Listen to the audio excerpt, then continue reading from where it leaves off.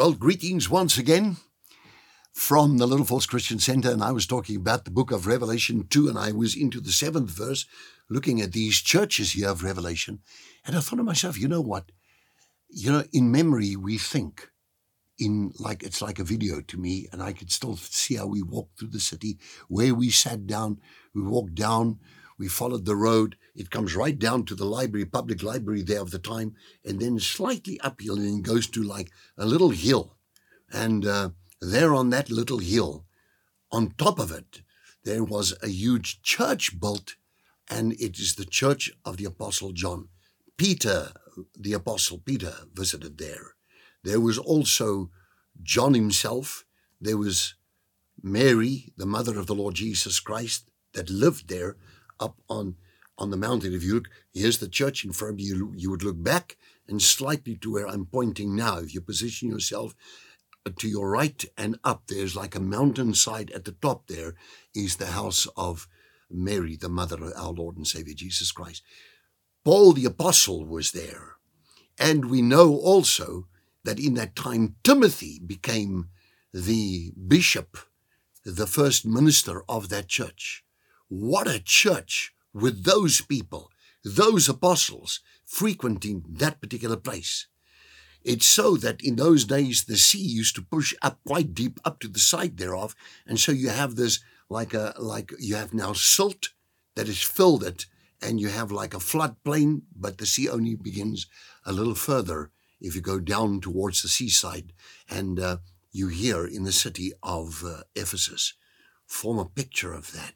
And you see the church there. And God says, repent therefore and do the first works. I know from where you have fallen. People backslide. But we need to make a comeback to Jesus. And I'm thinking, and it flows through my mind, how these people they must have had a time with God there. And they were the best of the best. I mean, if we think those preachers, after the Lord had ascended on high, they were there in that city, and they dwelt there. Now, if you think about this, I just want to tell you this very quickly. If you read the epistles, and you read the book to the Ephesians, it's Romans, Corinthians, Galatians, and Ephesians. So if you go to Ephesians, you read the book of the Ephesians, and you don't see any rebuke from the apostle there. It's like almost, just at face value, like there's nothing wrong. Yet he tells them to take up the full armor of God. We wrestle not against flesh and blood, but against principalities, powers, rulers of the darkness of this world, and spiritual hosts of wickedness in the heavenlies. And having done all to stand therefore, take up the full armor of God. All this in Ephesians 6. And you look at that, you think, he doesn't really rebuke the church. There's the Apostle Paul. He was there also. And he doesn't say much there, but it's a positive letter. And it's a powerful letter to read those prayers of Paul. In that letter, I've memorized where Paul is busy praying for the people. Therefore, since I've heard of your faith in the Lord Jesus Christ and your love towards one another, I cease not to make mention of you in my prayers, praying that the God and the Father of our Lord and Savior Jesus Christ will grant unto you the spirit of wisdom and revelation in the knowledge of Christ Jesus our Lord and Savior, the eyes of your understanding being enlightened, that you may know.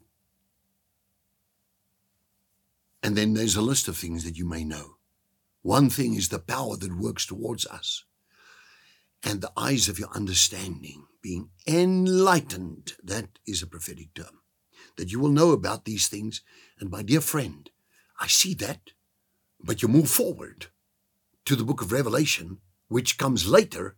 Now God talks again. Repent, therefore, and do the first works. I'll be right back with you tomorrow, and we pick up from here. God bless you, love you, and I'll be with you.